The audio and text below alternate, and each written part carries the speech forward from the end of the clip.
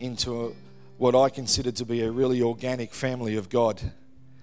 And the more I sit with Peter, and the more he challenges me, and the more I squirm into the corner, dreading those moments.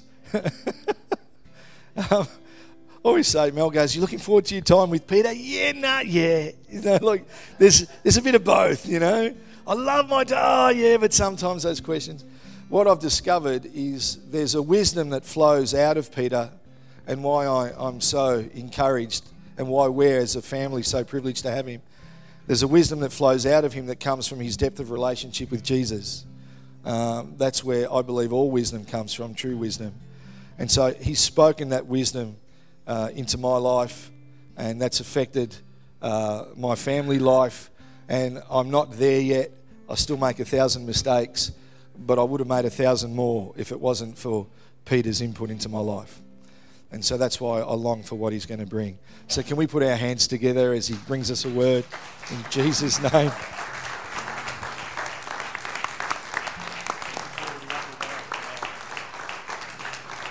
Thank you.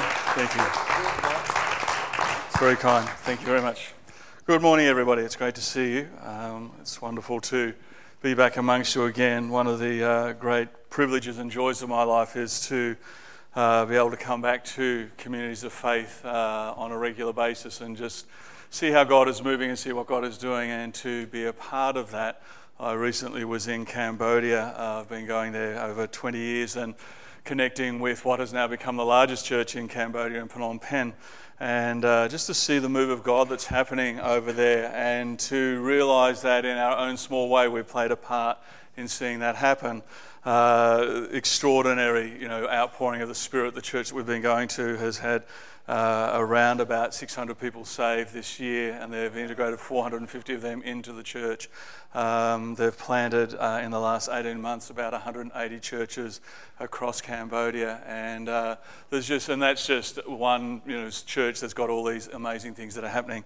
But I come back and I long for that in my own country. I long for that in my own city. I long for that in my own state and my own nation, and desire to see God doing amazing things. Last Sunday night, I wasn't at church. Somebody had very tragically passed away whilst I was in Cambodia, and they wanted me to do the funeral, and so I needed to see the family on Sunday night to make the arrangements for the funeral. That happened last Thursday, and so I've been told that there was a young man who came to church, and he was consuming a bottle of wine during the service, which is unusual in our place because it's an alcohol-free zone. And in his inebriated state, he started to challenge the preacher from the floor.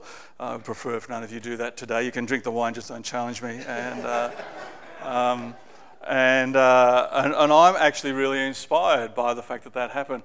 I'm inspired because I see that God is trusting us with broken people.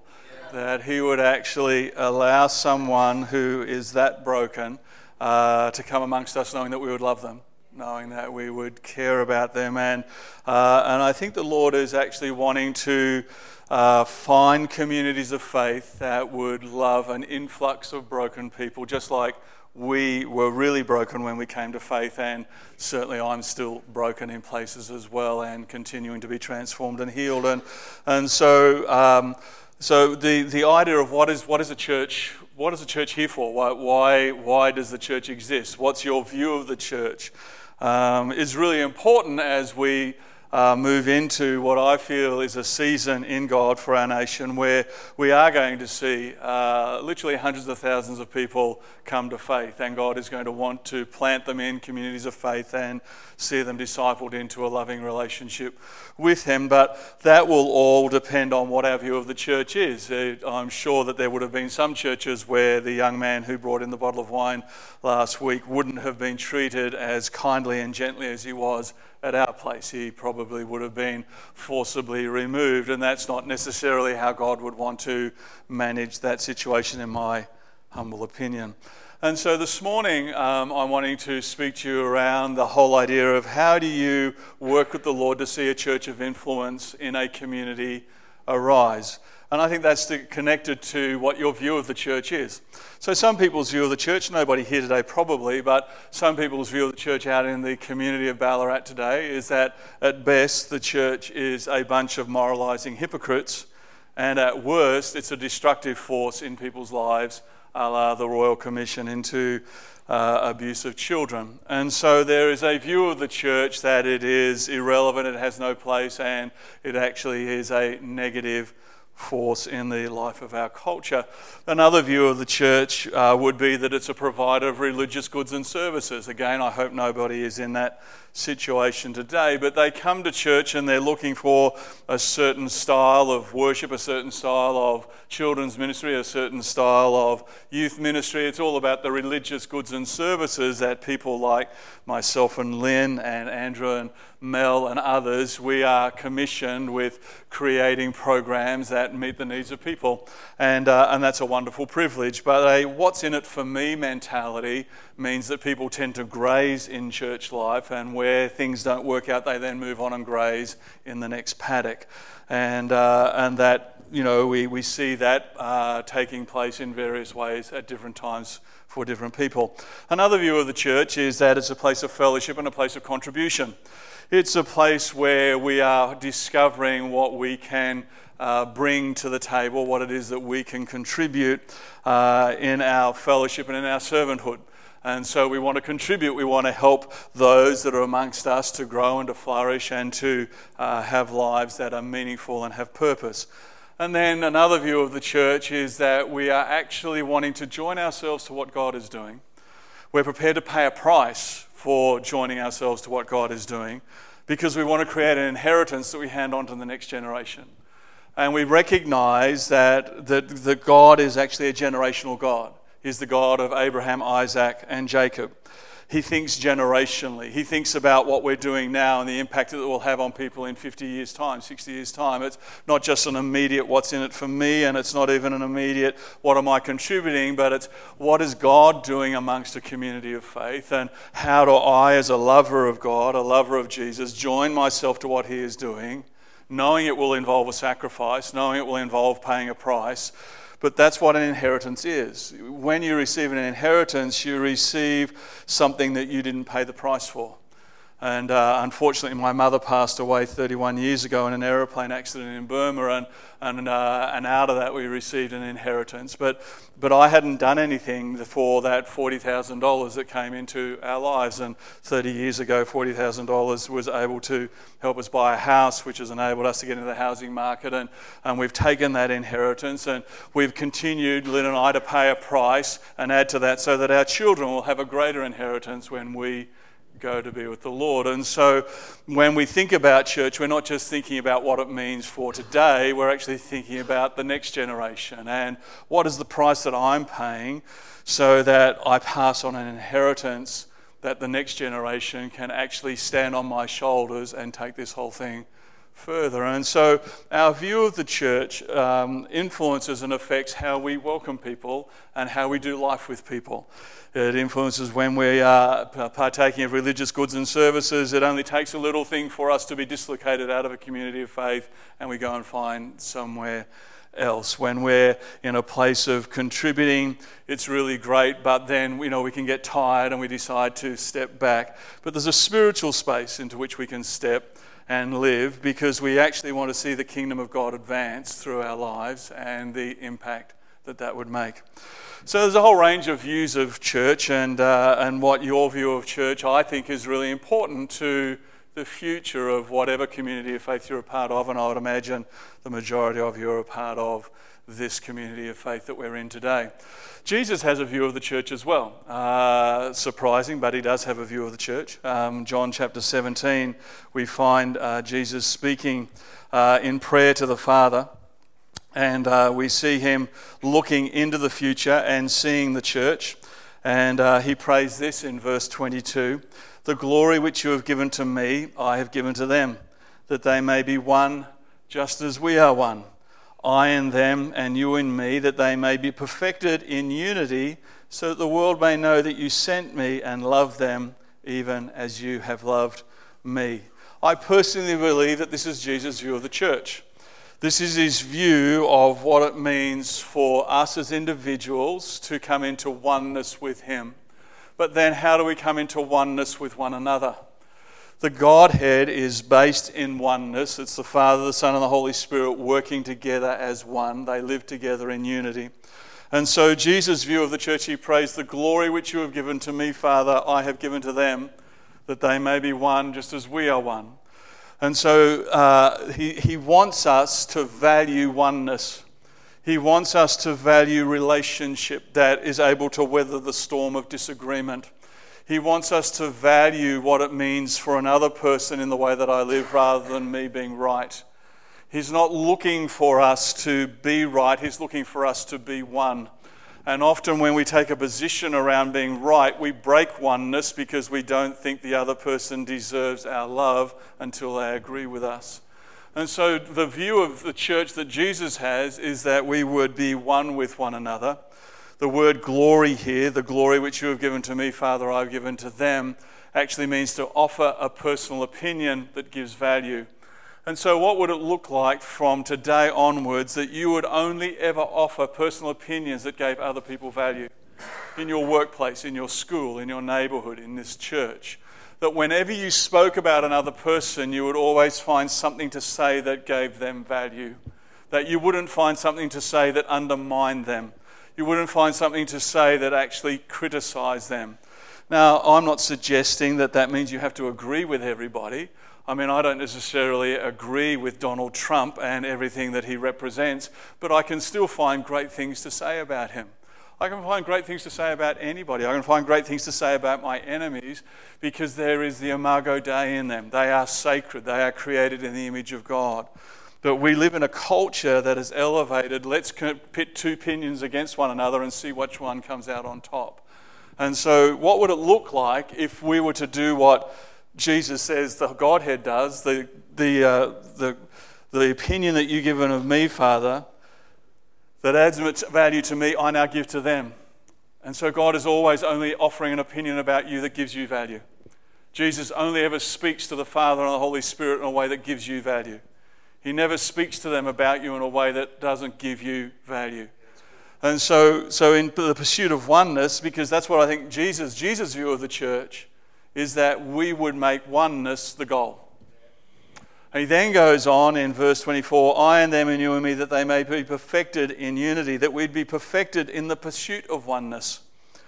And what I've discovered in my relationship with Lynn is that if I pursue oneness with Lynn, I actually need to change the negative things in my life so that she is blessed more by who I'm becoming. And so what we find is that generally in life, what happens is that when we are pursuing oneness and we disagree or we hurt one another, we withdraw and we then start to throw stones across the fence, or we take out our swords of theology and start to want to cut one another up, rather than going, no, in this place of disagreement, how do I find oneness with you? What has to change in me that I can be still one with you, even though we've had a bit of a breakdown in relationship? And so Jesus' view of the church is that as we live together in community, that we would actually discover what has to change in me that I can live in oneness with you, regardless of how you behave, regardless of what you think. What do I have to do? How more gentle do I have to become? How much more forgiving do I have to be? How much more humble do I have to be? Where does submission fit in this relationship with you? And that I don't make being right, and I don't make getting my own way, and I don't make thinking that I've got all the answers the goal. The goal is, as Jesus said, his view of the church is that we would become one with one another, and that in the pursuit of that oneness, we would actually be perfected. That perfection means that we're being transformed and we're coming like him. What would it be like to be a part of a church that's how we live together? What Jesus then says is that if we can do that, then the world will know that the Father sent the Son, which is exactly what we want. Yeah. We want people out in the community not to see us as a bunch of moralizing hypocrites at best, nor at worst a destructive force because of the way that we treat people. What we would want to see, and as churchgoers, we don't want to just be consumers of religious goods and services, or we don't want to just be people who fellowship and contribute as long as it works for us. No, what would it look like to be this sort of a church? that we actually are making the gathering together, the reason that we're in a community of faith is that we're pursuing oneness. We recognize that in that pursuit, I am perfected as I take responsibility for my stuff and become who I need to become. Because then the whole world, the people that we want to meet him would look on us and go, I want what they're having. Because this is what is so attractive to everybody. Everybody wants to be loved. Everybody's looking for love. And so this is Jesus' view of the church. I think in Jesus' view of the church, some of those other examples that I go don't even occur to him. Because he thinks that the gathering together as a community of faith, whether it's in small groups, whether it's on Sundays, whether it's in children's church, whether it's we're out in the community and we're doing what we're doing, he's saying, look, what I'm really wanting, the highest goal for us as communities of faith is pursue oneness, change what you've got to change, be perfected in your pursuit of oneness, and then the whole world will know that the Father sent the Son. And so that's what he holds in front of us. And sure, we do all of our programs and we do all of our stuff and we do our worship and we do our giving and all of that's really important. It's really significant. But the most significant thing in Jesus' view of the church is oneness. We find that Paul, strangely enough, has the same idea. Surprise, surprise. And so we turn to the book of Ephesians and we go to chapter 4. Therefore, I, the prisoner of the Lord, implore you to walk in a manner worthy of the calling with which you have been called, with all humility and gentleness and with patience, showing tolerance for one another in love. That sounds to me like the pursuit of oneness. I am going to find oneness with you when I'm humble, when I'm tolerant, when I'm gentle, and when I'm patient. This is how you build oneness with other people. Is that you're humble enough to go, my opinion isn't necessarily the right opinion. It's a good one, but it may not be the best one at this point in time. I'm humble enough to be able to listen. I am gentle so that when I disagree, I don't get angry. I'm actually gentle and I want to know why you believe what you believe. I'm not trying to prove that you're wrong. I'm patient. I recognize that life is a journey and change takes time, and I'm not expecting you to suddenly become something overnight that you were never able to be because of your background. And I'm tolerant with one another in love. And so these are the characteristics. And then verse 3, being diligent to preserve the unity of the Spirit in the bond of peace. And so then Paul says, there is one body and one Spirit, just as also you were called in one hope of your calling, one Lord, one faith, one baptism, one God and Father of all, who is over all, through all, and in all. And so for Paul, Paul's vision of the church, Paul's view of the church, is again the pursuit of oneness. He just unpacks it in more detail than what Jesus did. And so Paul's view of the church is not the programs that we run. It's not even the things that we do together. It's about who we're becoming as we live in community, as we live with one another, as we live with God. And all that other stuff is really important. I mean, as has already been said this morning by Andrew, I lead a church down there in Melbourne and I'm responsible for 40 staff and their salaries and money and programs. Apparently we've got 98 ministries in the life of our church. I find that hard to believe, but they once told me we had 74 computers. I found that hard to believe as well.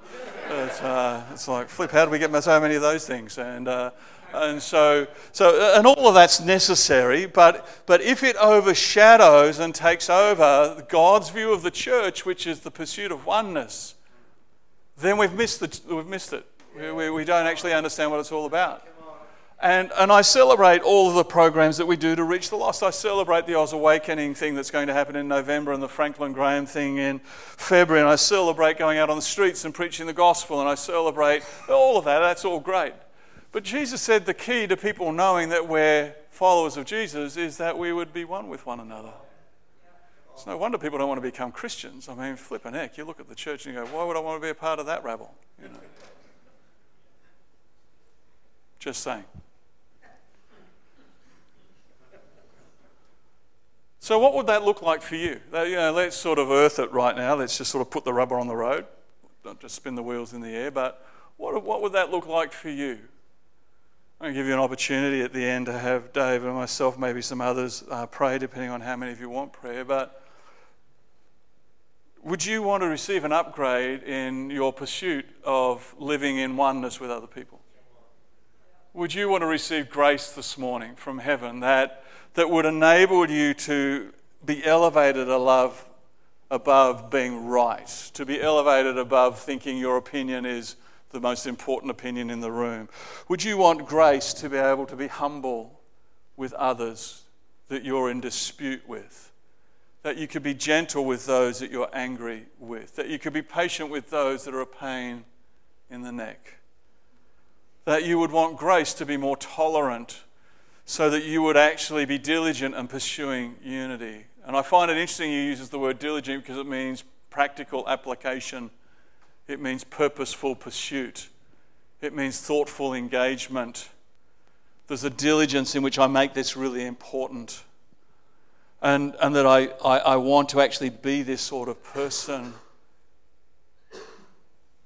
Not just for myself, but so that those looking on who are yet to meet this wonderful person that we've worshipped this morning would actually go, I want to meet him.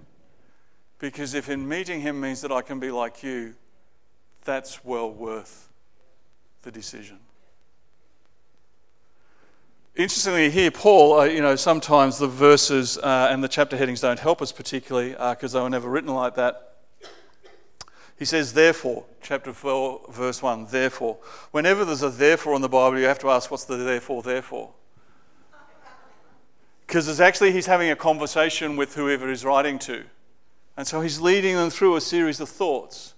And so in this one, the therefore, we begin to find out what the therefore is there for actually back in chapter 2. In chapter 2, we find Paul beginning this discussion of oneness. He says in verse 19, so then you are no longer strangers and aliens, but you are fellow citizens with the saints and are of God's household, having been built on the foundation of the apostles and prophets, Christ Jesus himself being the cornerstone, in whom the whole building being fitted together, oneness, is growing into a holy temple in the Lord, in whom you also are being built together, oneness, into a dwelling of God in the Spirit. And so he has these two sorts of analogies that he's got in place, which are representing the same thing. He's just using some different language to say that as we are built together, as we are fitted together, it represents something of heaven being on earth. I wonder if we were to ask the community when they look at the church, do they think that the church actually represents heaven on earth? Because that's what we're meant. We're ambassadors of heaven. When you go to the Australian embassy in another country, you're meant to find Australians who represent Australian culture. And that's a place of safety for us if we are in difficulty, that we would be, it's a place of refuge for us. And so we're actually meant to, when people look at us, we're actually meant to look like heaven. And that's what Paul is saying. The therefore is there because he's already started the conversation, but he then comes through a number of ideas about being fitted and put together. And so then in chapter 3, verse 1, for this reason, what reason? The reason of being built together and fitted together as one. For this reason, I, Paul, the prisoner of Christ Jesus, for the sake of Christ. And then in your Bible, there'll be a dash. Because he has a thought, and then in verse 14, he says, for this reason, I bow my knees before the Father. So what's happening for Paul is that he's got this image, in his imagination, this view of what God has given him of what the church would look like. And he says, and there's some reasons why God wants the church to look like this.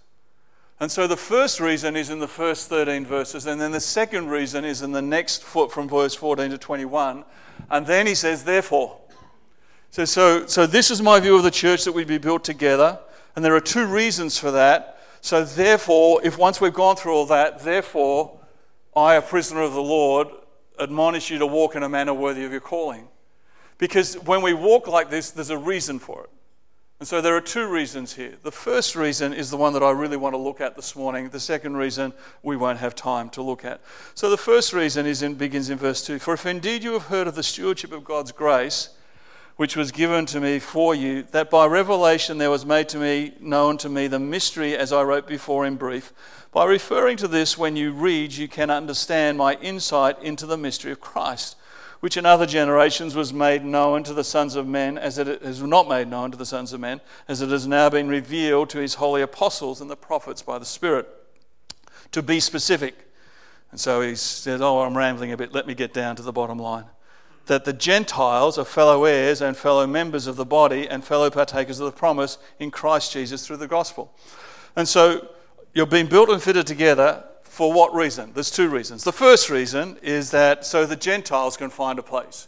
But remember, the Gentiles are enemies of the Jews. So the Gentiles are seen as dogs by the Jews. And so the first reason why we're to be fitted together is that we're actually meant to figure out how to live with people that we think are less than us. I'm sure you don't think like that a lot. But there are the odd occasions where you think you're better than some people. Just the odd occasion. Where you think you know better. And so what Paul is pointing to is, he's saying here, the reason why we need to be fitted together is because we've got to make room for everybody. Even those that we are culturally disconnected from and actually see as being dogs or as enemies. We need to have reconciled diversity. We don't all have to become the same, but we all have to learn how to love one another in our differences. And we've got to find our way through into this space. And so he then says, of which I was made a minister according to the gift of God's grace, which was given to me according to the work of his power. To me, the very least of all saints, the grace was given to preach to the Gentiles the unfathomable riches of Christ. And verse 9, and to bring to light what is the administration of the mystery which has for ages been hidden in God, who created all things, so that the manifold wisdom of God might be made known through the church to the rulers and authorities in the heavenly places. The first reason is that not only would we integrate those that we disagree with, but we would send a message to the world of the Spirit that we can do something that the devil couldn't do. That we are proving to the demonic powers, and we're making known to them the mystery that people can actually live in oneness with God, because the devil couldn't live in oneness with God. The devil was Lucifer, the archangel of worship. He thought that he could run heaven better than God, and so he said, I can ascend to the throne. I know better than you do. My opinion is higher than yours. I'm going to take over your throne. And he created the kingdom of darkness. The kingdom of darkness was created on the basis of challenging Lucifer's oneness with God. And he convinced a third of the angels to join him in rebelling against oneness with God. That's exactly what he wanted Adam and Eve to do, was to rebel against their oneness with God. That's what the temptation in Genesis chapter 3 is all about. You are already one with God. You walk with him in the cool of the evening. You are his children. You're in his family. But if you eat of this fruit, you can be like him. Will you exchange your oneness with him for being like him? If Adam had only gone, time out, let me go and check with the one that I'm one with to see what he thinks, and I'll get back to you and let you know what we're going to do. But he didn't do that. He took into his own hands the decision and broke oneness. Adam and Eve exchanged oneness with God for being like God, knowing good from evil. The only problem is that we can't know good from evil because we don't know everything. We're not omniscient. And so the devil is actually inviting Adam and Eve to become his children, that he would be their father. And Jesus says this, you are of your father the devil. What's he saying? Well, when you are living in a world of thinking you know what is right and what is wrong, when you think you know best, you are actually living in the kingdom of darkness, because that's what the kingdom of darkness is built on. And so the manifold wisdom of God is, look, Satan, there are people who can live in oneness with me. They don't have to rebel like you rebelled. They actually will trust me. They'll actually let me be the God of their lives. And they will surrender to me. And they'll live in humility with me. And so one of the greatest things that we do when we pursue oneness and we abandon being right and wrong, we learn how to be gentle with those that we disagree with. We learn to make love the center of everything that we're on about. That's what marks us. By this all men will know that you are my disciples, by your love for one another. Not by our programs, not by our buildings, but our love for one another. When we make that the center, we are actually declaring to the world of the darkness, we are no longer a part of what you're up to. We are a part of what God is up to. My heart breaks when I see pastors crucified by their churches. My heart breaks when there are church splits where somebody decides that they know how to do it better than the other group of people. My heart breaks when I see people they break their relationships over theological questions that really, quite honestly, are somewhat irrelevant in the overall scheme of things. My heart breaks when marriages break down. And if you've been through a marriage breakdown, I'm not in any way being critical. I'm just offering commentary that my heart breaks for you. My heart breaks when children and parents are dislocated from one another. Because my heart breaks because it's an expression of the kingdom of darkness. It's not an expression of the kingdom of light. The kingdom of light says, be diligent in trying to figure out how to live in oneness with one another. Is it easy? No. Marriage is one of the most difficult things on the face of the planet. Lynn and I, we were separated when we came to faith. We were going to get divorced, and we spent 5 years rebuilding our marriage. We celebrate our 40th wedding anniversary next year. We have invested in this thing big time. And we've had major arguments, and we've thrown things at one another, but we've found our way through the other side to where we have this wonderful relationship with 3 grown-up children, with 9 grandchildren. The fruit of doing this sort of life is so much better than doing life the other way. The fruit, I look at my own congregation now, and the fruit of us pursuing how do we love one another and make oneness, the fruit of it is extraordinary. That's so much better fruit than the first 15 years. Yeah. Why? Because it's Jesus' view of the church. It's Paul's view of the church. And we're actually saying to the world of the Spirit, you're defeated. And as we declare defeat against you, the world looks on to us and says, we want what they're having. So being fitted together, the first reason is that we would learn how to agree with those that we are actually hostile towards, because we're saying we can be one with one another and we can be one with God, which is something that you couldn't do, devil. The mystery that we are going to show you is that people can actually live in oneness with God. The one you decided was wrong. The one you decided you could do better than. The one that you hate so deeply. We're going to show you we can live in oneness with him and we can live in oneness with others. And we're going to stick it right up you. The second reason is in the next set of verses, and what it actually speaks about is how we need to change so that we can live in oneness. It's about how God strengthens our weaknesses, but I don't have time to talk about that. So Paul begins this conversation. We are to be fitted and built together. Here are the 2 reasons why. The first is so that we can stick it up the devil. The second is so that we can actually be perfected, like Jesus said in John chapter 17. And this is how you get perfected. This is how the Spirit works in you. Therefore, when you get these 2 reasons happening, therefore, live like this. This is how you live to make this happen. And when you live like this, then there is one body, one Spirit, one Lord, one baptism, one Saviour. I want to suggest to you today that if Mount Clear Church of Christ could begin to make the pursuit of oneness in your relationships with one another, in your marriages, with your children, with your neighbours, with your workmates, with those you study with, wherever you go, oneness is the thing that you are pursuing. You're pursuing oneness with a person who just cut you off in the traffic by not abusing them, but by blessing them. There's a reason why they cut you off. You might think it's because they're a bad driver. That might be the bad reason. Bless them to be a good driver so they don't do it to somebody else. But on the other hand, they might be in a hurry to get to somebody who's dying that's really important to them. You see, even in the little things, we assume that we're right and somebody else is wrong. We're actually called to be a blessing, not a curse. We're called to bless people even when they do bad to us. We bless them. And in blessing them, blessing flows back to us. Anyway, I'm starting to ramble and go down some rabbit holes that won't be all that helpful. Let's all stand. If I can have the worship team to rejoin me, thank you.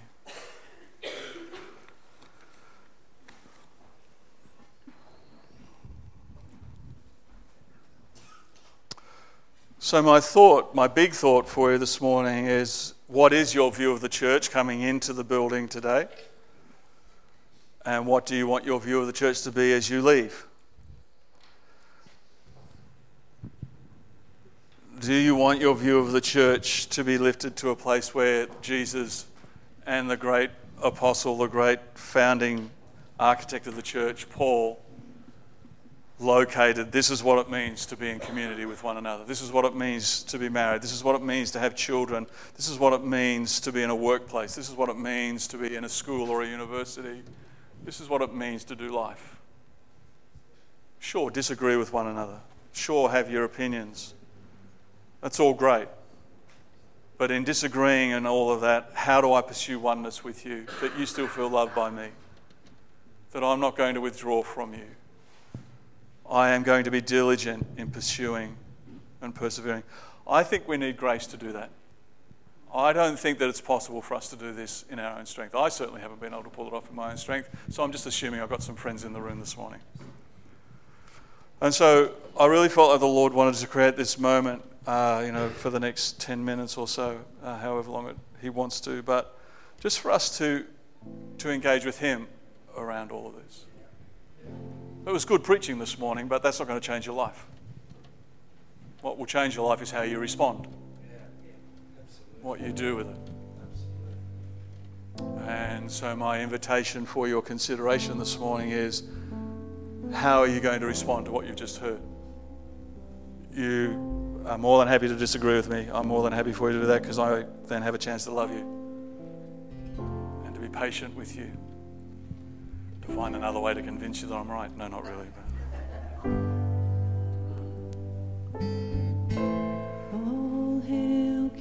But space. I want you to think of someone, well, if there is someone in your world that you are in dispute with, there is someone that you are separated from, I want us just to take a few moments, just to allow the Holy Spirit to speak to you about what He might want you to do about that. I'm not necessarily suggesting that you need to ring them and see them, because that might be too much too soon. Although the Lord may ask you to do that. But what are the steps that you would need to take to move towards oneness with that person? It might be that you just need to begin a journey of prayer and asking the Lord to strengthen you to know what to do. But would you be willing, with anyone that you are in dispute with, anyone that you are separated from, anyone that you are distant from, Holy Spirit, what do you want me to do to begin a journey towards oneness with that person? And so, Lord, I just pray right now that in these next few moments, as we stand here in your presence, that you would speak to us, Lord. That you would help us, Holy Spirit, to know what you would want us to do to go on a journey of being diligent in seeking out oneness. I'm asking, Lord, for wisdom to flow to people. I'm asking for insight. I'm asking for courage, Lord. I'm asking that people would have courage to say yes to whatever it is that you are suggesting. I pray for humility to fill our hearts, for forgiveness to flood our souls.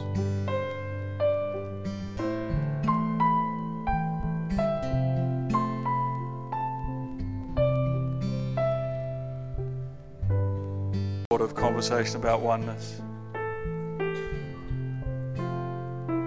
It's really a matter of what the Lord's asking you to do, and you have no control over how they're going to respond.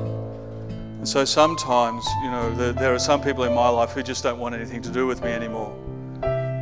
But my pursuit of oneness with them is to bless them. And so I just pray blessing on them. Pray that their lives would be blessed, that they would prosper, that they would find what they need in life. And so in my heart, I am one with them, but that doesn't necessarily mean that in their hearts they're one with me. I can't make them do anything, but I can monitor my own world. So the second thing that I'd like to do, as I said before, as we go back into a time of worship, is that if you would like prayer this morning for grace, to diligently pursue oneness, to grow in humility, to grow in gentleness, to have the Lord empower you and accelerate you into some of those spaces, I'd love to pray with you. David would love to pray with you. There may be people in what is a prayer ministry team, however that works here, I don't know. But we'd just like to pray for you and ask that the Spirit would help you in that space. So let's worship. And if that's you, feel free to come forward whenever you're ready, so that we can just come and pray with you.